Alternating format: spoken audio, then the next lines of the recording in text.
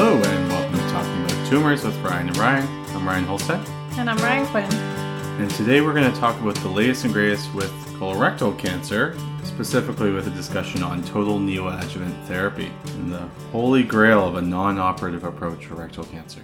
In addition, we'll also be talking about the recent dostarlimab trial, which many of you may have even heard on the New York Times, has gotten a lot of publicity and a lot of patients are asking about this. So we'll go over some of the basics from the trial. We are now recording in studio number 3. We had been trying to find places in our apartment that have better sound quality. We had improved a little bit over the last couple episodes. However, that room has now been converted into the nursery of the soon-to-come Ryan. And we are now trying another area, so we apologize if the sound quality is not so great. And we'll continue to try to improve this podcast. Yep, we'll be a busy few months ahead, but hopefully we can continue recording on schedule, although we may be a few weeks late come the end of this month.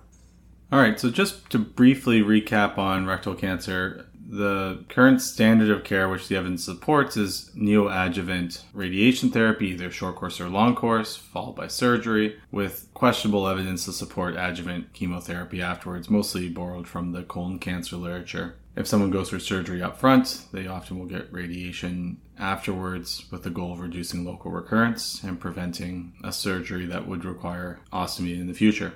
For all the reasons that we've discussed previously in regards to our pancreatic cancer, cholangiocarcinoma cancer, and upper GI cancers, there's been a lot of interest to move chemotherapy into the neoadjuvant setting. And this approach has become very popular, and at least at the centers I've been at, a continuous discussion as an approach. And we're going to get into the bulk of the evidence today that either supports or at least has been used to justify this management.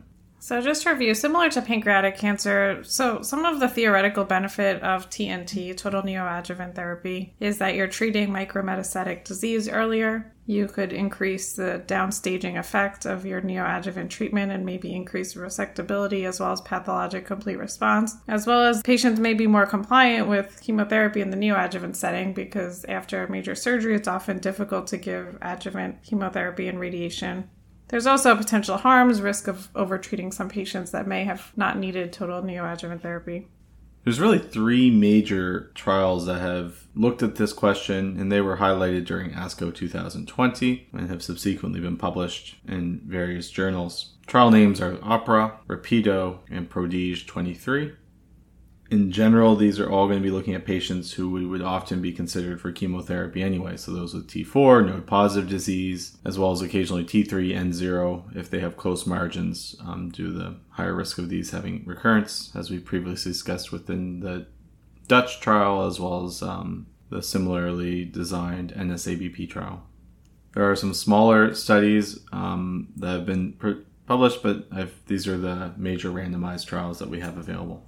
So the first trial that we're going to talk about is the Rapido trial, which was a trial done mainly in Europe as well as in the United States. And this study was looking at total neoadjuvant therapy using short course radiation in addition to 18 weeks of an oxaliplatin-containing chemotherapy regimen. And this was comparing that to long course chemo radiation, which was standard of care, as well as adjuvant oxaliplatin-based chemotherapy. So the standard of care at the time. This study was a pretty large trial, had 920 patients, again, mainly from Europe and the US. Patients had to be greater than 18, ECOG 0 to 1, and they had to have what they're calling high-risk feature on MRI. So either clinical T4A or B, extramural vascular invasion, clinical N2, or an involved mesorectal fascia, or enlarged lateral lymph nodes. It was a 1-to-1 randomization, which was stratified by center, which is important because you want to make sure that the randomization is not, or that the results are not affected by the quality of the surgery. Also stratified by ECOG score, as well as by the clinical T stage and the clinical N stage. So just to reiterate the 2 treatment arms, Arm A, the experimental arm, received short course radiation, so 5x5. After 2 to 4 weeks, they were then received an oxaliplatin doublet regimen, 6 cycles of Capox or 9 cycles of Folfox. Then after 2 to 4 weeks would go for a TMA surgery. The control arm received long course chemoradiation and then had TMA after a 6 to 8 week delay. In the control arm, the option of adjuvant chemotherapy was allowed at investigators' discretion. Yeah, that's a good point, that post-op chemotherapy, so adjuvant chemotherapy in this trial was not mandated, and it was really dependent on the center that the patients were in, whether or not that was considered standard at the center. The primary outcome for this trial was initially defined as disease-free survival. However, this was initially amended to be called disease-related treatment failure, as some patients who progressed during the neoadjuvant regimen never really had complete response to begin with, and they wanted to make sure those were still classified as treatment failures. There's also an additional amendment later on, as there are fewer anticipated events, so fewer progression events than they would have thought based on their historical comparison, which is relevant because that changes the overall significance of some of the findings we're looking at. So when this study was published, it was a median follow-up time of 4.6 years. And when they looked at the primary endpoint, which was, again, 3-year disease-related treatment failure, the 3-year disease-related treatment failure was lower in the TNT arm, so 23.7% versus 30.4%, with a hazard ratio of 0.75 and a p-value of 0.019. And kind of using some of our familiar disease-free survival numbers, just subtracting 100 from that ends up being about 76% versus 70%. They also saw that there was a decrease in metastatic disease at 3 years in the TNT arm, 20% versus 27%. Importantly, there was no overall survival benefit seen. There was no difference in local regional recurrence. And when you're looking at the patients who received adjuvant chemotherapy, there was actually no difference in disease-free survival based on whether or not patients received adjuvant chemotherapy or not. In the standard of care arm, which had about 450 patients, only 187 received adjuvant chemotherapy. 158 patients did not receive adjuvant chemotherapy because that was not part of hospital policy. The investigators did try to see if there was a significant interaction based upon whether or not they received adjuvant chemotherapy, and that wasn't found. However, there's an issue with the power with this, where these are kind of smaller subgroups. Of those randomized to the total neoadjuvant therapy arm, 85% of them were able to complete the entirety of the treatment. Although not part of the trial, a few patients did decline surgery, as at the time of planned TME they had no evidence of disease, although this was considered a protocol violation, I believe, right? Yeah, I believe it was, if they refused the surgery. There was also an increase in pathologic complete response at the time of surgery in the TNT arm, 28% versus 14%. And worth noting, the major cause of failure was still distant metastases. Yeah, so even though there was no overall survival benefit, this was considered a positive trial given that the decrease in disease-related treatment failure as well as the decrease in distant metastatic disease at 3 years. One of the issues, of course, and one of the main criticisms here is this a advantage of neoadjuvant therapy, or is this a benefit of just giving everyone some form of systemic therapy? And I think, looking at the ADORE trial, knowing that there's an advantage of using doublet chemotherapy in the adjuvant setting, and knowing that a significant proportion of these patients did not receive adjuvant chemotherapy, I think we're left questioning whether or not there's a true benefit of neoadjuvant therapy here. It would have been nice if adjuvant therapy would have been mandated, although it's often difficult to do that when you have multiple centers with different local hospital policies as part of a trial system. Yeah, that's a good point. This isn't really comparing, pre-surgical treatment versus adjuvant treatment. Since many of the patients didn't actually get adjuvant chemotherapy, it's really comparing chemotherapy versus no chemotherapy in many of the patients.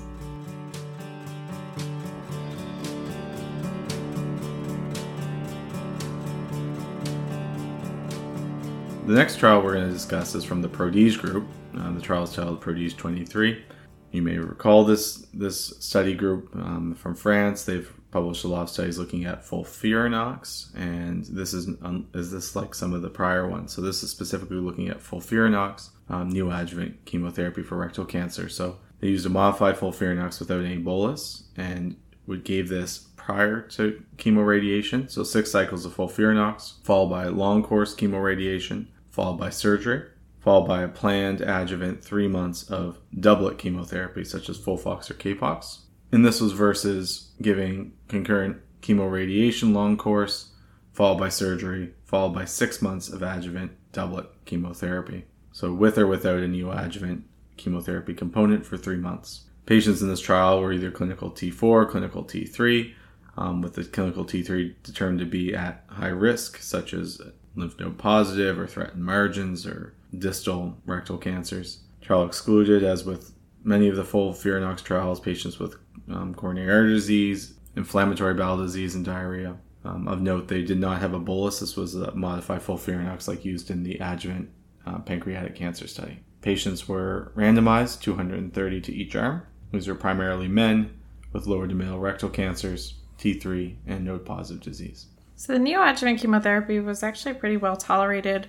92% of patients were able to complete all cycles of neoadjuvant treatment, with the main toxicities being what we would expect from FOLFIRINOX, the most common being neutropenia and diarrhea. The primary endpoint of this study was also 3-year disease-free survival, similar to the Rectal trial, and it did show an increase in disease-free survival in the TNT arm. So at median follow-up of 46 months, the 3-year disease-free survival was 76% versus 69%, with a hazard ratio of 0.69, and it was statistically significant with a p-value of 0.034. Of note, there was no overall survival benefit seen. Overall survival at 3 years was 91% versus 88%, but this was not statistically significant. There was also an increase in pathologic complete response at the time of surgery, 28% versus 12%. It's good to note that there was actually no impact of the neoadjuvant chemoradiation on surgical morbidity. There wasn't a significant number of complications during the treatment with FOLFIRINOX chemotherapy. It is worth kind of mentioning some differences in later components of treatment. And those in the experimental arm did have a higher rate of discontinuation of capecitabine. And fewer of the patients who received FOLFIRINOX completed the adjuvant doublet regimen. Although those who were receiving the full 6 months of adjuvant therapy in the standard of care arm did have higher rates of delays and dose reductions by the end of the completion. I think you had seen something about the long-term toxicities too. They did notice a decrease in neuropathy in the TNT group. If you're looking at grade 3 neuropathy, it was actually 12% in the total neoadjuvant therapy group versus 21% in the control group. The authors in the paper speculate that this could be due to the the spacing out between the FOLFIRINOX for 3 months and then 3 months of adjuvant therapy versus a full 6 months of chemotherapy in a row in the control arm. So maybe the spacing out over time attributed or caused this less neuropathy, but it's still unclear why exactly that happened. There was also a decrease in distant metastatic disease in the TNT group, 17% versus 25%, but no difference in local regional relapse. So once again, we're seeing a trial that improves disease-free survival by intensifying the neoadjuvant systemic therapy approach. Still not showing an improvement in overall survival, although due to sheer patient numbers and overall outcomes in these patients, it will take a large trial to be able to show that. As with Rectal, some of the criticisms, or at least the challenges for a clinician trying to decide what's best for the patient in front of them, is that these aren't necessarily completely equal groups. Giving FOLFIRINOX neoadjuvant followed by 3 months of FOLFOX versus 6 months of FOLFOX isn't the exact same amount of chemotherapy. Although, having used FOLFIRINOX, I think that'd be very difficult after receiving concurrent chemoradiation followed by surgery, and my expectation is the reason they did not include that in the adjuvant arms was due to the sheer toxicity that'd be expected in these post-operative patients.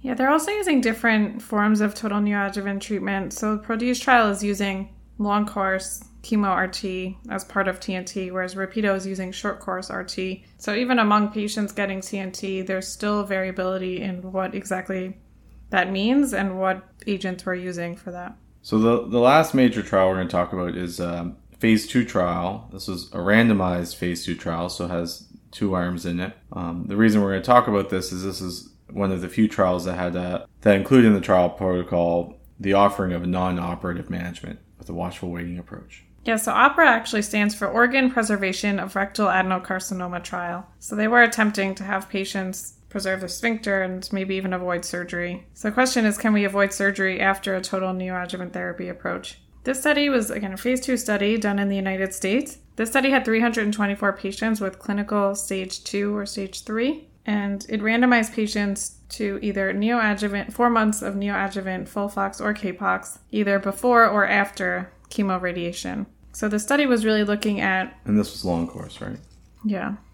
So one of the important points of this study is that it's looking at the timing of the TNT, whether or not you do the chemotherapy before the chemoradiation. So patients were randomized to either 4 months of Capox or FOLFOX either before chemoradiation or the chemoradiation first, and then 4 months of Capox and FOLFOX afterwards. They were calling it in the protocol induction chemotherapy, meaning the patients got the chemotherapy before the chemoradiation, versus consolidation chemotherapy, meaning that they got the chemoradiation first and then the chemotherapy.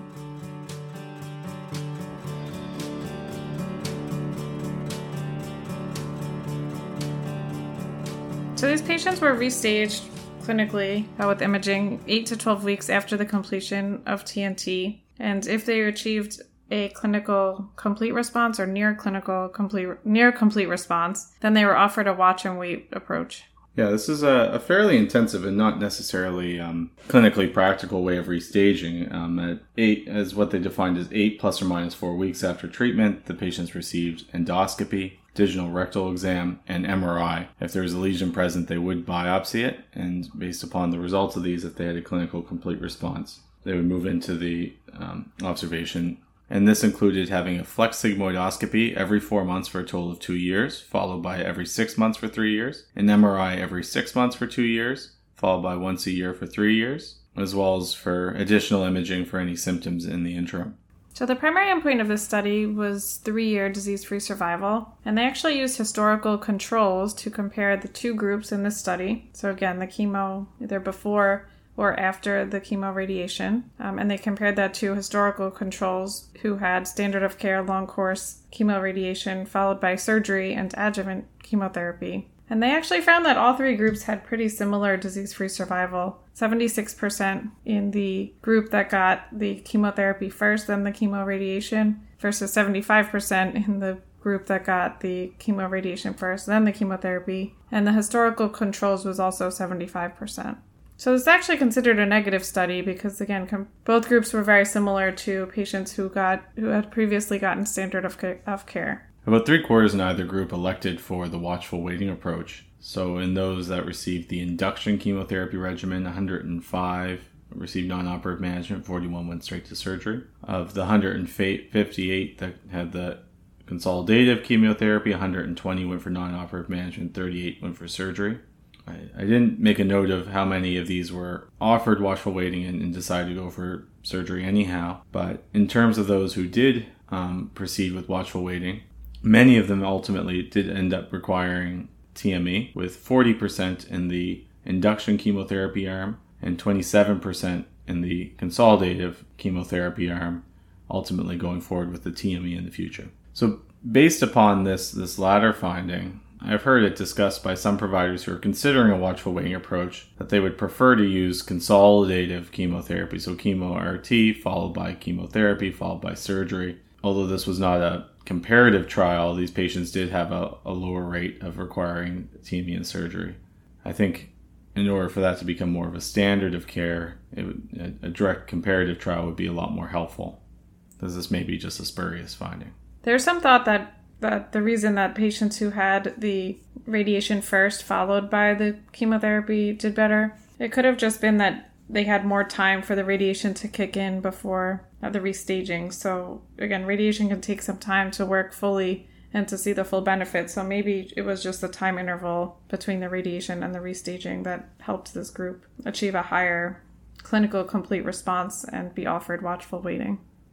Although this trial did include, a nice variation of, pure neoadjuvant therapy, it has also not answered the question, is total neoadjuvant therapy better than adjuvant? And it's mainly important because it's raised the possibility of considering these non-operative managements, although I think it's important to point out that this would not be considered a standard of care yet until there's some more evidence to support this management. Because ultimately, if our goal is for cure and intensifying therapy up front, we want to make sure that these patients are less likely to have distant disease down the road. And we can't really make those claims with this study here. Yeah, I still think this is a pretty controversial area. If you have a pathologic or clinical complete response after TNT, do you really need the surgery? I don't think the data's there yet to say that you definitely don't need surgery after that. Now, and in contradiction to what we've just been saying, we're going to talk about a very much smaller trial, which I think is raising the consideration of non-operative management, and likely we'll be getting some more answers from that soon as the phase 3 trial rolls out. And this is the immunotherapy neoadjuvant treatment using dostarlimab, published out of Memorial Sloan Kettering. This study looked specifically at patients that were MSI high, so that microsatellite instability. And if you recall from our colon cancer lecture, we've already discussed how these are very sensitive to immune therapy. So in this trial, they used a PD-1 inhibitor, dostarlimab, and it was a phase 2 trial using stage 2 or stage 3 tumors. And these patients enrolled, received 6 months of dostarlimab given every 3 weeks, with the plan to proceed into concurrent chemotherapy long course. Yeah, the plan was for these patients to, again, have long course chemo radiation followed by surgery unless they achieved a clinical complete response, which was determined by MRI, PET-CT, endoscopy, digital rectal exam with biopsy if they saw anything. Now, at the time of reporting, the first 12 patients on the trial had completed at least 6 months of follow-up, median 12 months of follow-up. And actually 100% of them all achieved a complete clinical response. So none of these patients required chemo, radiation, or surgery, which is a pretty, again, small numbers, but pretty impressive result for 12 out of 12 patients, the first 12 on the study, to all achieve, 100% complete response. Now, this study did have 2 primary endpoints, the first one being sustained complete response 12 months after the completion of dostarlimab. And just due to the lack of follow-up time, this has not been reported yet. So there's a lot of excitement here. Obviously, this is a small trial. There's a phase 3 trial ongoing.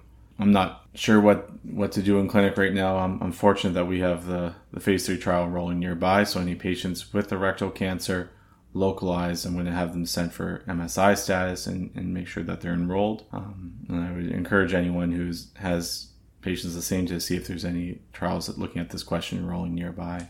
Yeah, exactly. I think it'll be important to see more data. I think that the initial phase 2 plan to enroll 30 patients. They only reported on the first 12, just based on this exciting result, but it'll be important to see more results come through for this. It is important to note that only about 5% of rectal cancer patients have this MSI high or deficient mismatch repair.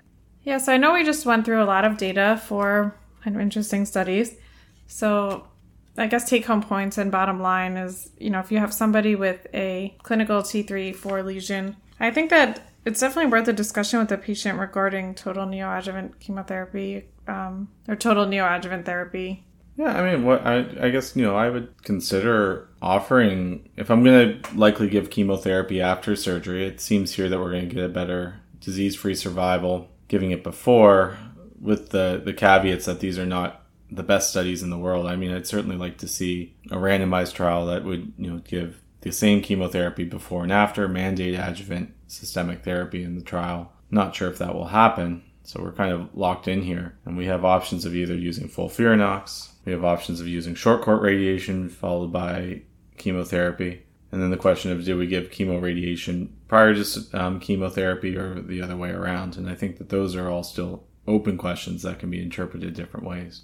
Yeah, I think given the lack of data, the practices are variable and often center dependent, but you do have the freedom, at least as of now, without data to kind of choose what fits you and the patient best. Just from a very small sliver of patients I've seen who've received chemo radiation followed by chemotherapy, I've seen a fair amount of toxicity there with diarrhea and proctitis. And I have to always keep in mind that these are clinical trials with very closely regulated inclusion criteria, as well as focus on the radiation protocol planning. And in real life, things are sometimes a bit messier. And my personal, just not based on evidence, but based on experience, I worry a little bit about giving, chemo radiation and immediately following that up with chemotherapy, and would probably lean towards giving chemotherapy first. But ultimately, it's important to keep in mind you work within your own department, come up with your own policies, and you'll see different things being done no matter where you work.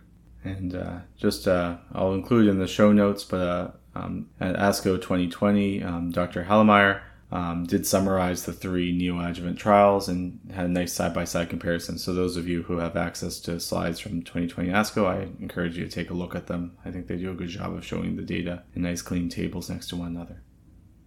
So on that note, thanks for listening. Again, feel free to please give us any feedback. We should be back in a few weeks, pending any preterm deliveries. You're not going to say it? See you next time. Take care.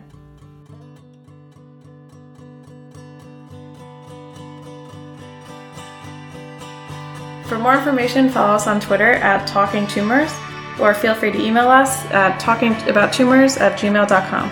Please rate and review the podcast. We really appreciate it. And special shout out to our friend John Kim for all of his musical talents. And he is the composer of the music that you're hearing right now. Talking About Tumors is not medical advice. For medical advice, please contact your own healthcare provider. Opinions stated on this podcast are by the Ryan who said it and no one else. We have no financial disclosures, and this is done purely on our own time to the sake of our enjoyment of the field of medical oncology. Thank you for listening, and see you next time.